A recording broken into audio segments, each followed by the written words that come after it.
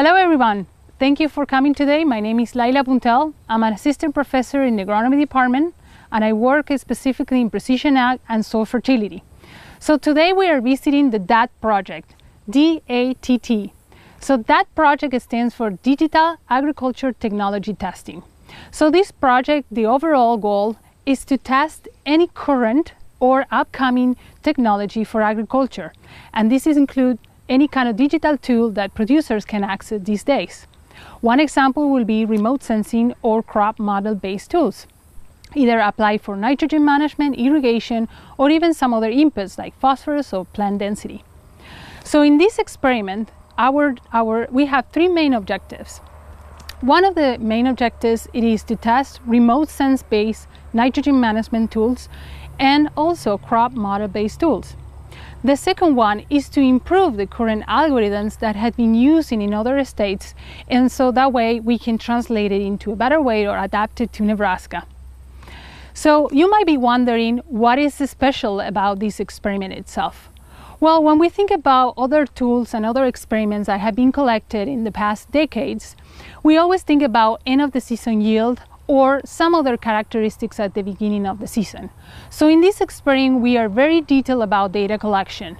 We are coming here every other week and collecting crop and soil information, as well as other dynamics such as soil moisture and soil temperature, along with lysimeters for nitrogen leaching and weather stations that are installed nearby.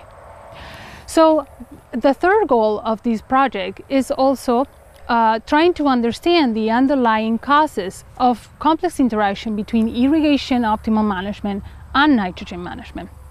So let me tell you a little bit about the experimental design. So here we have a corn-soybean rotation that was established in the fall, especially for the fertilization treatments in the corn side. And then we are planning to maintain this experiment for at least 3-4 years. The data that we are collecting comes from 6 different treatments, and these combine 3 nitrogen treatments and 3 levels of irrigations. So for nitrogen, we have a 0 or control, and this plot will allow us to calibrate all these tools in order to capture the dynamics in the soil, especially for nitrogen mineralization. Then we have a second treatment, which is what we call the optimal nitrogen end rate plot. So this one is similar to what other producers in the area nearby Clay Center are using today. Or you can think about the UNL algorithm, UNR prescription. And the third nitrogen rate that we have in this experiment is a maximum end rate. So this is the end rate that we use to maximize the responding yield in corn. And then, as I said before, we have 3 irrigation treatments. We have a control or dryland, 50% of evapotranspiration and 100% of evapotranspiration. And then something interesting that we are collaborating with other 2 colleagues at UNL. The first one is Dr. Yeyin Shi. She is an assistant professor in the biosystem engineering department, and we're working closely with her to collect a lot of remote sensing data for different sources. So what we noticed today is that a lot of producers are wondering if they need to subscribe to different services to get satellite or remote sensing images from the crop. So the objective of this collaboration is to compare different sources of remote sensing image and thermal images.